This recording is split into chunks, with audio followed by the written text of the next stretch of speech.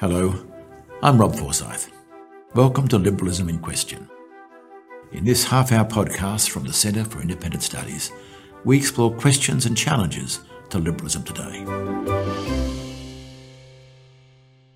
And I'm delighted that my guest for this podcast is Tim Wilson, MP, who's both not only a Member of Parliament but has served as a Human Rights Commissioner and has written a new book called The New Social Contract, which is about liberalism in question.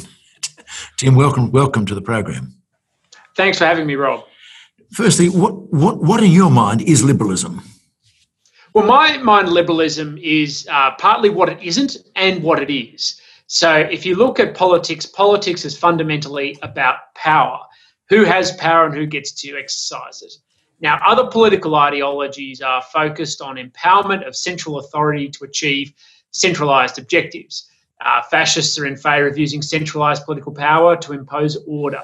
Socialists are in favour of centralising political power to impose a greater sense of equity and conformity in society, etc., etc. Religious fundamentalists in terms of social and moral norms according to their standards. Liberalism is the complete reverse. This was a topic explored quite extensively by people like Hayek, who argued that essentially liberalism was about the decentralisation of power and therefore the empowerment of the individual and creating the social and legal and political and institutional structures to empower individuals to be able to live out their lives, pursue their dreams and their aspirations, and support the evolution of organic institutions like family and community as the crux and the anchor of political, social and economic power in society. I notice in your book you say that the meaning of modern liberalism depends upon the country. Yes, and there are different strands of liberalism in different countries based partly on their partisan political movements and also on the foundations or the origins of what liberalism was essentially rebelling against. Of course, in the United Kingdom, liberalism was kind of a radical concept because it was fighting things like hereditary privilege and a class-structured society. It went off and joined the socialists, which I still find very challenging, or the social democrats in the 20th century in a partisan sense. And today, it's a sort of a left progressive political ideology. In the United States, liberalism was very clearly connected to progressive movements in the 19th century, which actually got quite closely attached to moralism and wanting to impose different forms of moral order. That's where prohibitionism, for instance, came from, as well as challenging concentrations of economic power, particularly through oil trusts and the like. Australian liberalism has never been like that. From its modern foundation as a country, a modern nation, and even in the colonial era, these experimental ideas of liberalism came with European settlers to this continent, and Australia basically became a great liberal experiment. But it was very clearly anchored to individual empowerment, and particularly through things like home ownership or what was then really property settlement, but that had to be twinned with not just having the rights over property, but the obligation to use it, and continues through the discussions like home ownership today. But it's a society built off the individual has both freedoms and responsibilities. So it's not the same for you as libertarianism?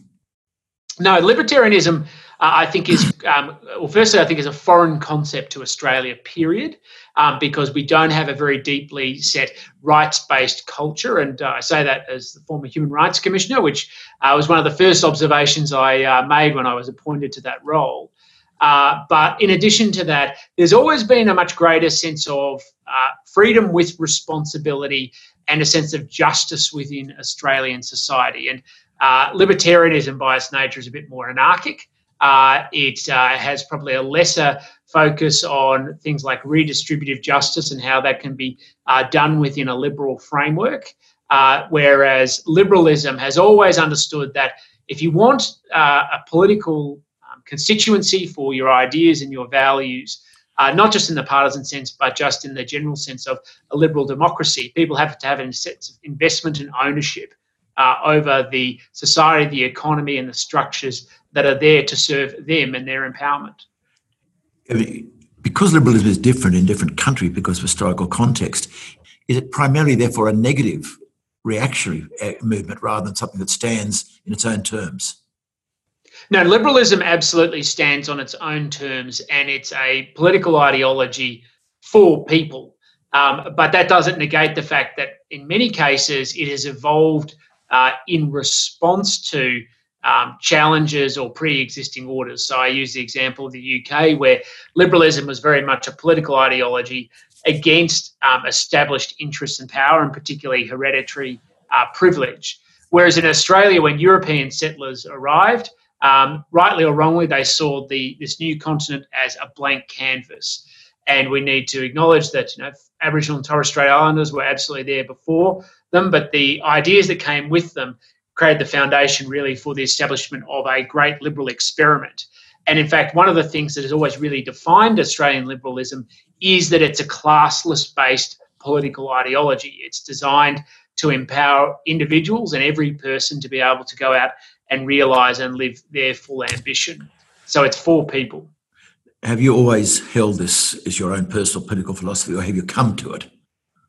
So I've always been a liberal in the classical sense, but I'm very candid. During the years when I was Human Rights Commissioner, I spent a lot of time engaging with Australians of all walks of life. One of the things about being in Parliament or any type of public office, including Human Rights Commissioner, is you're exposed to the full complexity of humanity. And so sometimes the sharper edges of what you might believe in might progressively be rounded off as you find that marriage in that space between ideas and the lived human experience. And also to really recognise the incredible celebration that is the success of our country. Now, no one is trying to pretend that it doesn't have imperfections. It does. But that what makes so much of our country successful is a uniquely modern Australian liberalism that is anchored in the empowerment of individuals as a foundation for the success of citizens, communities, and country. When you worked, it was the IPA before you took your office. Were you a hardline liberal then and became more moderate from being? This is the thing. Commissioner. This is one of the errors, is suggesting that what I'm putting forward is more moderate. It's not. It's an understanding about the unique marriage of Australian liberalism. And so in my years prior to being Human Rights Commissioner, I solely operated in the world of ideas. And so, of course, it's not just a grand contest, but of course it means that there are sometimes some sharper edges because you don't have to confront the challenges or the realities of those sharp corners and the impact can have on people's lives. When you spend a lot of time as Human Rights Commissioner, you're constantly confronted with the sharp corners and the consequences of doing so. And what it made me, more comfortable with was the sense of balance that exists at the heart of Australian liberalism, which finds a way to channel people's aspirations for the success of themselves and the country, and that sense of responsibility. It's not just, of course, about rights and freedoms. It also has to be about responsibility to each other as well. I notice in your book you certainly highlight Menzies as a good guiding light in your view. You believe he certainly got it right on this matter. Yes. Well, I think what Menzies understood was, again, that inherent dimension of liberalism, which connects directly to people and the Australian aspiration for the success of a country made up of today 25 million citizens. And what he explicitly understood was that liberalism was firstly a political ideology for people. He understood that it was to be a agenda-setting progressive movement rather than one that simply sought to defend the past or institutions in isolation. And he did so because he saw as the best vehicle to set the direction of the country. When you simply stick to the existing order or the status quo and defend that without any sense of projection of where you want the country to go, you'll ultimately only be dragged off into the alternatives of the social democratic tradition. He understood that our deference always has to be towards individuals, but there was a role for government. But when we always start from a default position of how can individuals and working collaboratively and voluntarily achieve things best. but also that one of the critical principles that's sitting behind that is if you want citizens and families to provide for the environment of organic institutions and the nation's success, it comes from having investment in the country and the nation, principally through home ownership. I notice you have distinction here between, you say you distinguish between liberalism for individuals and liberalism for individualism. That's the distinction you're trying to draw here. That was it. You said That's what Menzies observed. Yes, no, that's right. I mean, he wasn't after an individualistic liberalism. There's a distinct understanding of the importance of mutualism. And there are other people who've written about this before, like former Attorney General George Brandis wrote a paper back in the mid-'80s saying that one of the key defining traditions of Australian liberalism was our sense of responsibility to each other, and that we all had, if we wanted to live in a good society and a society that progressed where everybody moved forward together, we had a responsibility to each other to achieve each other's success, but that each other's success was achieved through as many individuals being able to stand on their own 2 feet as possible so they can help others who can't do so for themselves. I'm not going to call you moderate, but I could call you nuanced, that understanding. Well, no, I don't think it is, actually. I think it's... it's balanced. It's different from the kind of thing one often hears, which is basically liberalism equals laissez-faire individualism. You're saying that's definitely not what it means. Well, no, I'm not saying that there's a component of that, but Menzies talked about this specifically, about how the limitations of laissez-faire approach to liberalism, where it had, particularly in the latter parts of the 18th century and early 19th century, hadn't created a society where everybody had a sense of mutual investment.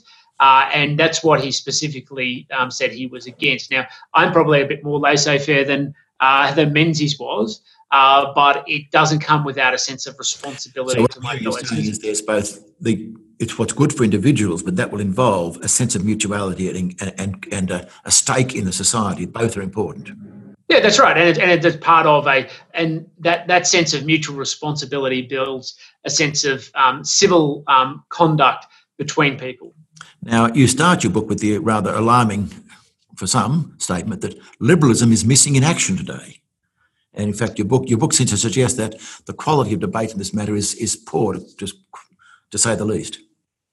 Yeah, well, I guess what I've seen is a drift of public discussion around a lot of issues where we've seen the centre-right drift not towards an idea about what liberalism is, but increasingly towards conservatism. And the way I sort of outline my critique of conservatism is that, firstly, it's not a forward-looking ideology. Really, it's like getting into a car. Conservatism is putting your foot on the brake. Progressivism is putting your foot on the accelerator.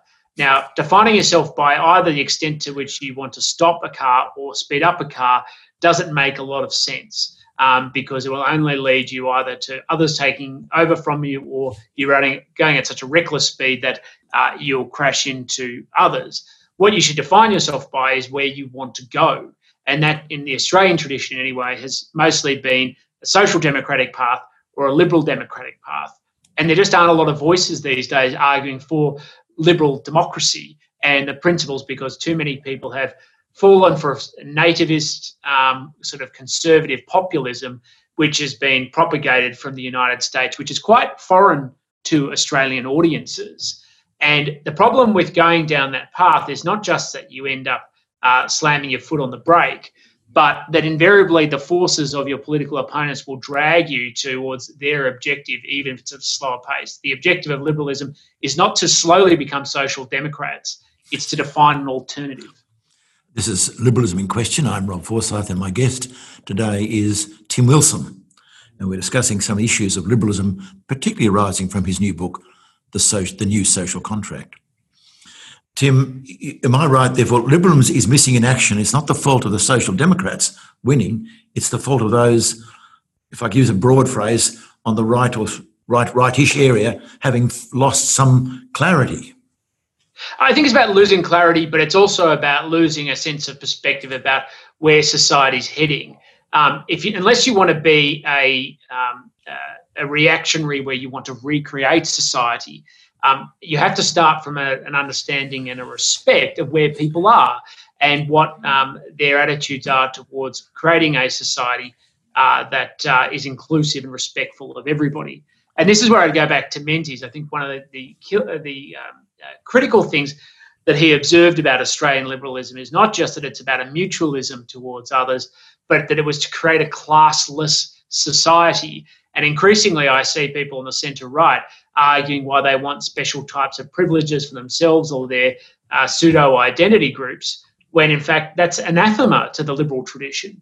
And what you actually want is everybody being equal, and that the argument, when in doubt, should be to create a good society. You need one based on tolerance and mutual respect, and that nobody gets any special favours. Well, let me ask you about what's gone wrong. Can I ask you particularly the role of neoliberalism in, it really, you say it's given liberalism a bad name. And well, I don't say that. I just say that it has it's reached its peak of its contribution. That's very nicely put. But has it given liberalism a bad name? That is there a sense in which some of the unintended consequences of, you call it, releasing the assets, have led to a kind of weariness with the talk of individualism or liberalism, and therefore you find yourself more a lone voice, or else it's hollowed out the very meaning of liberalism? Well, I don't think it's hollowed out the meaning of liberalism. I think what we had was a post-Second World War consensus which led to great inefficiency in society and led to a huge accumulation of equity. And it didn't matter what it was. It was social equity, institutional equity, financial equity, capital equity, etc. And what neoliberalism was focused on was how do you release a lot of this equity to actually build a more competitive society, and one that's moved away from being collectivist to being more towards individualist. I guess what I would say is that it probably reached its peak and has done about as much as it can, and now there's a need to focus on how to rebuild that sense of equity and find a better sense of balance between the individual and the collective. And this is not a unique observation just to me. This is Yuval Levin in the United States at the American Enterprise Institute recently wrote a book on similar themes called Time to Build, recognizing that sense of rebalance is necessary. It's a common theme between works like those by Charles Murray I think he's also from the American Enterprise Institute, looking at some of the problems in different parts of society in America to keep it cohesive. Because if you want a sustainable society, you can't have people living in islands. You've got to have that understanding about responsibility to others, and also making sure that everybody is broadly moving forward together and not allowing people to be left behind.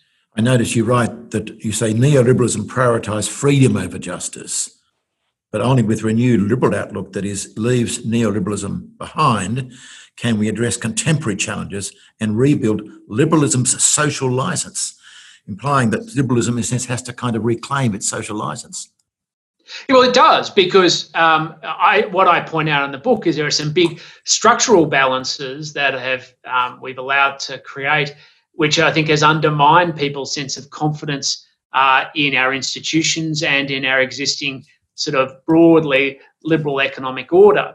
And I make the point particularly around how we do things like tax, where we preference the income and growth of capital, so people who have investments, and get a preferential arrangement off labour, and how that creates a distinction between those who obviously have assets but primarily older people who therefore get the benefit from them, versus younger people who only have their physical and intellectual labour to sell. And if they're paying more for the cost of society and carrying higher tax burdens as a consequence, it doesn't suggest to young people, and this is what we're seeing in most Western liberal democracies, they think the existing social and political order works for them. So we have to address it.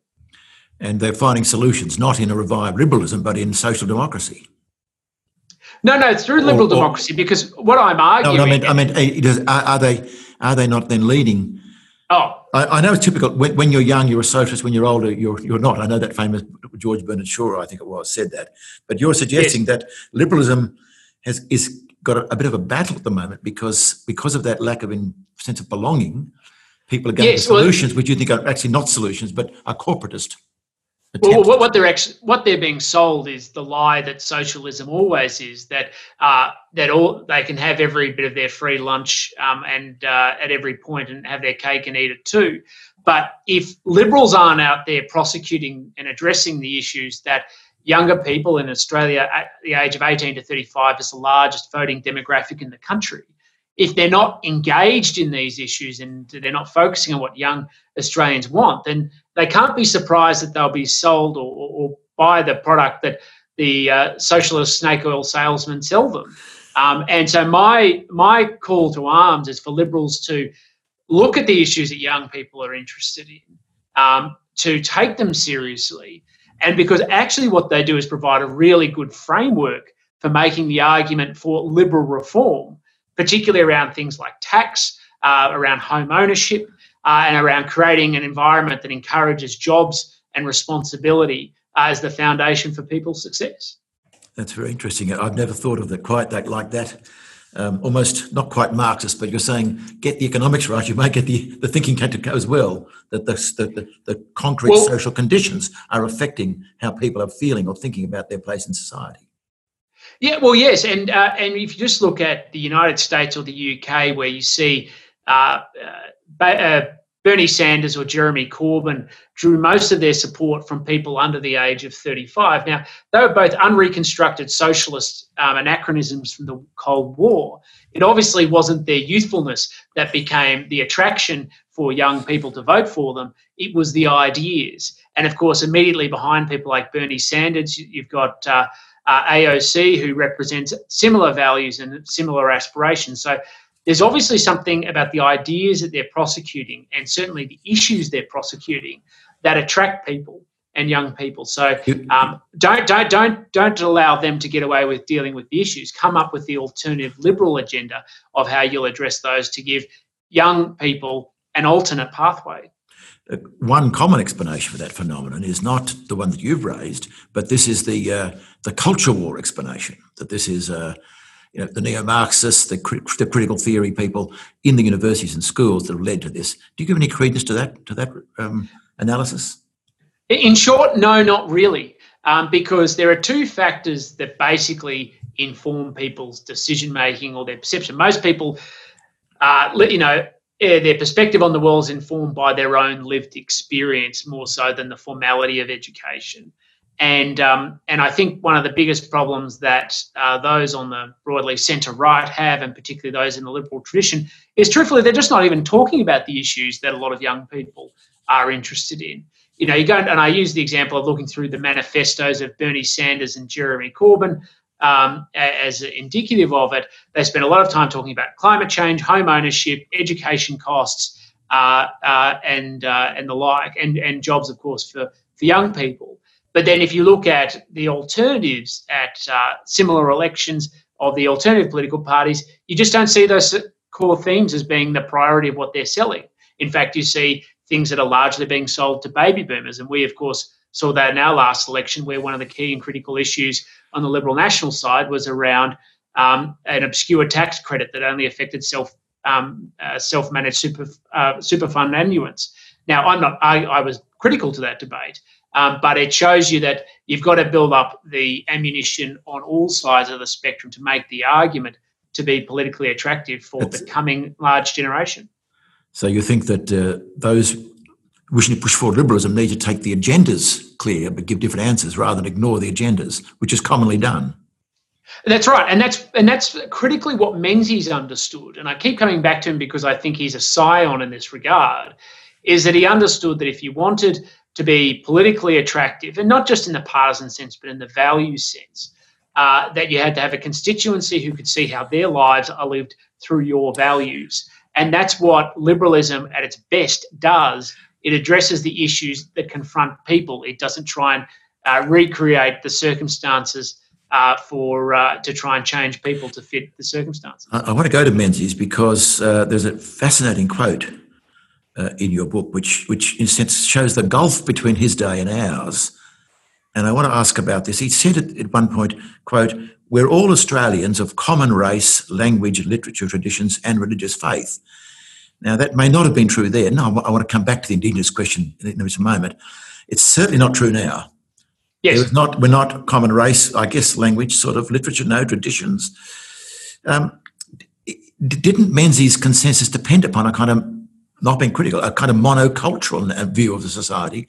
How do things work with a much more multicultural society? I actually don't think so. I think that did around some aspects of cultural norms and values. I do think, obviously having a more homogenous culture makes it more achievable. But one of the great things about liberalism, and I make this point in the book, is that it's not actually a political ideology that's overly anchored to one ethno-tradition. In fact, it's quite adaptable to just about every society if you build up, and that's what's always been its appeal, it's its universalness. And every country has a universal liberal tradition around the equal dignity of people and the equal tolerance and respect for all people and their lives and their opportunity to achieve and their enterprise. So I think it's entirely adaptable, even in an increasingly multiracial or multicultural society. And then the salve to the problems that we're facing are equally universal. The idea that we can have a generation, no matter what their ethnic or religious background, own their own home, own their own success, and own their own future, and show tolerance and responsibility towards their fellow citizens. I don't think that's countercultural to any society if once you make the appeal of those values and you provide a good framework for them to implement in practice. Can I go particularly to the question of Menzies' phrase, "we of common race," and raise the question of the Indigenous questions that are around, and you're aware of them. I think it was Stan Grant drew attention to the fact that, in favour of, he wants a voice to Parliament, that these issues can't be properly resolved unless we deal with the liberal nature of Australian society and deal with that. Is there not a problem here that, as you say, social contract theory has never been absent in Australian society, but the one group who've never, as it were, had the freedom to sign up to the social contract have been the Indigenous people of this land, and therefore their lack of involvement slightly puts a question mark over the whole social contract. It almost delegitimises our society. And this is what's deeply involved in this great debate about what's the way forward. What's a proper liberal solution approach to this difficult question of Indigenous relationship to the dominant society? Well, I don't think it delegitimises the social contract, but it addresses a fundamental problem, which is that it was an ignored part of the progress of our nation. So I said right from the outset that one of the critical things about Australian liberalism was that a society moves forward together. And the truth is that hasn't been what's happened with Aboriginal and Torres Strait Islanders. And now we're, for want of a better phrase, trying to find a way to play catch up. Now, I think that's enormously challenging to do so. But I think more than anything else, what it actually requires is the governmental institutions to allow, and the social and cultural institutions to allow Aboriginal and Torres Strait Islanders to organise for themselves and create self-supporting infrastructure to advance their own interests, because that's ultimately what we want for the rest of the country, is citizens to come together to form families and communities, the success of the nation. And what we've done by both leaving Aboriginal and Torres Strait Islanders behind, but also, frankly, destroying much of the culture and the traditions and the social structures that existed before European settlement. There's a massive rebuilding exercise to go on. And so I think it's about starting with the very basis of how do we get some degree of order to enable Aboriginals and Torres Strait Islanders to succeed. I take that point. I was pushing back even to a more deep, perhaps a more fundamental question, in that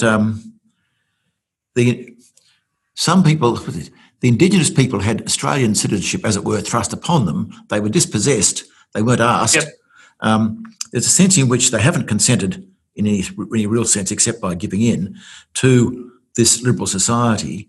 And that's what I meant by delegitimising, that the Australian settlement has it within it an element of compulsion, which is a challenge to your liberal idea that everybody is to be equal and individuals are all, we're not to make distinctions between people. Here's a group, in theory anyway, who are different from the rest of us because they have never been, in a sense, part of it was imposed upon them. I'm trying to put this. I'm not sure I'm being clear, but Yeah. I'm trying to. No. A genuine issue here. But I think Stan, whether his answer's right, I don't know. He was right to draw attention that we need a liberal solution to this problem, because Australia is actually basically, deep, as you point out, very deeply liberal in many of its mores.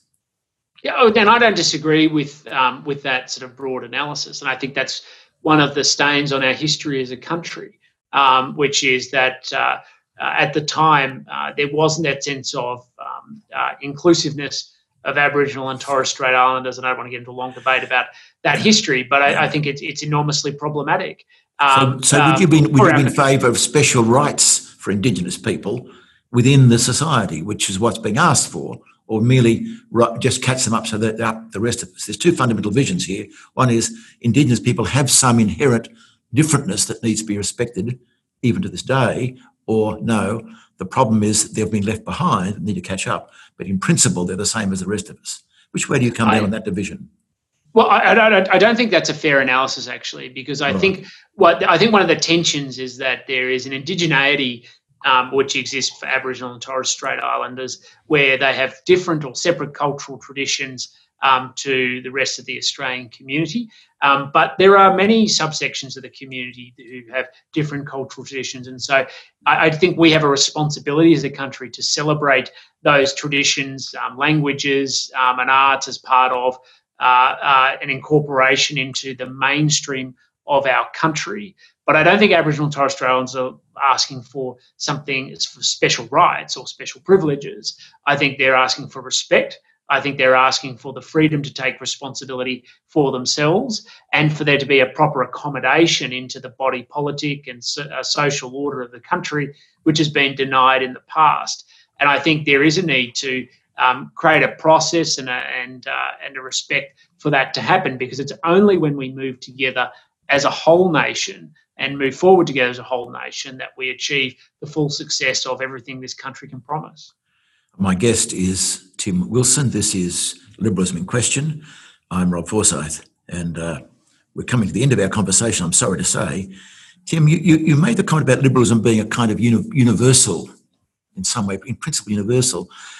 But it has been argued more and more recently that, in fact, it's not universal. It's a contingent phenomenon based upon certain products of the Western world and Western civilization, European Western civilization, and that it's not universal, and that, in fact, some of the mistakes that have been made in the past when the Americans, for example, invaded Iraq was, if we take away all this oppression, the natural liberalism will be there left underneath.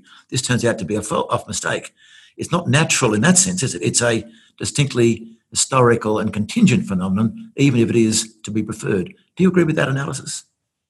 Well, sort of is the answer. The liberalism is all, and you can't separate out a political ideology from the context in which it finds itself. So when I said explicitly at the start that liberalism in the United Kingdom was fighting class hereditary privilege, that's because that was the circumstance it fell into. The thing that makes Australian liberalism unique, as I outlined when it arrived in Australia with the first settlers, is that if we accept the sort of ignoring that occurred of Aboriginal and Torres Strait Islanders as being full investors in society, European settlers saw it as a blank canvas, which is what makes our liberalism, I think, unique. Now, if you go into a country and you try and transpose any political system without a full respect for the pre-existing traditions, norms, institutions and structures, you'll find it unsuccessful. But if it's allowed to organically develop through people, through a sense of universality about the dignity of all people, it will eventually confront and want to challenge some of the structures in society that create class privilege or class interests against a classless society, which is one of the key aspirations, because it focuses on how to empower individuals rather than centralised authority. Let me close with this question. Are you optimistic about liberalism? Yes, I'm very optimistic about liberalism because over hundreds of years, many socio-political movements and political ideologies have been tried and tested and have all failed except for liberalism, because in the end, it's a sustainable political ideology built on that sense of individual empowerment. And one of the things we're confronting now is the extent to which everybody through technology is being empowered in a way they haven't in the past. And so I think people's sense of freedom and responsibility and pursuit of justice is coming to the fore. The most important thing is to never lose sight of the importance of the sense of responsibility we have to each other, and to make sure that liberalism keeps that sense of tolerance and respect. I see that as the big challenge today, where you get increasingly radical people who use the liberal moniker of liberalism, who, in pursuit of tolerance, become intolerant themselves, without understanding that a truly open society has to respect everybody's individuality. Tim Wilson, thank you very much. This has been another podcast of Liberalism in Question from the Centre for Independent Studies. For decades, the CIS has been the independent voice working to deliver evidence-based policy within a classical liberal framework. We rely solely on the generosity of people like you for donations to advance our cause. Check out the links on the website to see how you can get involved. I'm Rob Forsyth. Thank you for listening.